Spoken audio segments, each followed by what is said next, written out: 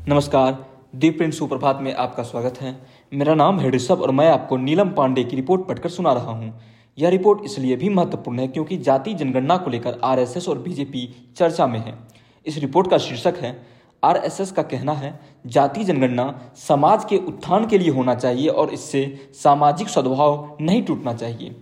Report में आगे लिखा गया है, राष्ट्रीय स्वयंसेवक संघ ने गुरुवार को कहा कि जाति आधारित जनगणना का उपयोग समाज के समूचे उत्थान के लिए किया जाना चाहिए और ऐसा करते समय इससे संबंधित सभी लोगों को यह सुनिश्चित करनी चाहिए कि किसी भी कारण से सामाजिक सद्भाव और एकता भंग न हो।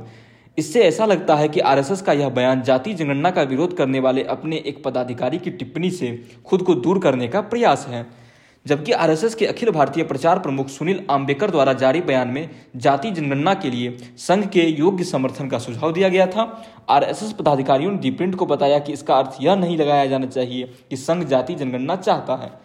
भाजपा और शिंदे के नेतृत्व वाली शिवसेना के मंत्रियों और विधायकों ने नागपुर में इस सप्ताह की शुरुआत में आरएसएस मुख्यालय और केबी हेडगेवार और एमएस गोलवलकर के स्मारकों का दौरा किया। मौके पर पत्रकारों से बात करते हुए आरएसएस पदाधिकारी श्रीधर गाडगे ने कहा कि जाति जनगणना जिसकी विपक्षी कांग्रेस मांग कर रही है, कुछ लोगों को राजनीतिक लाभ पहुंचा सकती है क्योंकि यह कुछ जातियों की आबादी के बारे में डेटा जरूर देगी, लेकिन यह सामाजिक और राष्ट्रीय एकता के लिए अच्छा नहीं होगा। आम्बेकर ने कहा कि संघ लगातार किसी भी भेदभाव और असमानता से मुक्त सद्भाव और सामाजिक न्याय पर आधारित हिंदू समाज के लिए काम कर रहा है। आम्बेकर ने कहा, यह सच है कि कई ऐतिहासिक कारणों से समाज के कई घटक आर्थिक, सामाजिक और शैक्षिक रूप से पिछड़ गए हैं।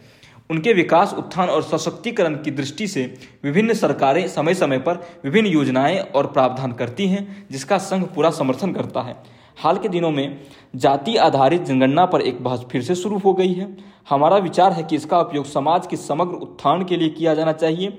ऐसा करते समय सभी संबंधित पक्षों को यह सुनिश्चित करना चाहिए कि किसी भी कारण से सामाजिक सद्भाव और एकता न टूटे। एक्स पर गुरुवार को एक पोस्ट में कांग्रेस ने लिखा, बीजेपी को चलाने वाला आरएसएस हमेशा से जाति जनगणना के खिलाफ रहा है। उनका रुख बिल्कुल स्पष्ट है, दलितों और पिछड़ों को उनका हक किसी भी कीमत पर नहीं मिलना चाहिए। इसी घृणित सोच के कारण 100 वर्षों में एक भी आरएसएस अध्यक्ष दलित या पिछड़े वर्ग से नहीं हुआ। देश में सामाजिक और आर्थिक असमानता को दूर करने के लिए जाति जनगणना बहुत महत्वपूर्ण है। इससे शोषित, वंचित, दलित और पिछड़े वर्ग के लिए नीतियां बनाई जा सकेंगी ताकि उन्हें समाज में समान अधिकार मिल सके। आरएसएस और बीजेपी इसी बात से डरते हैं। नाम न छापने की शर्त पर दी प्रिंट से बात करते हुए आरएसएस के एक पदाधिकारी ने कहा कि लोकसभा चुनाव से पहले जब विपक्ष इस मुद्दे को उठा रहा है और राजनीतिक रूप से लाभ उठाना चाहता है, तो गाडगे जैसे व्यक्तिगत आरएसएस पदाधिकारियों द्वारा जारी किए गए ऐसे बयान हानिकारक हो सकते हैं।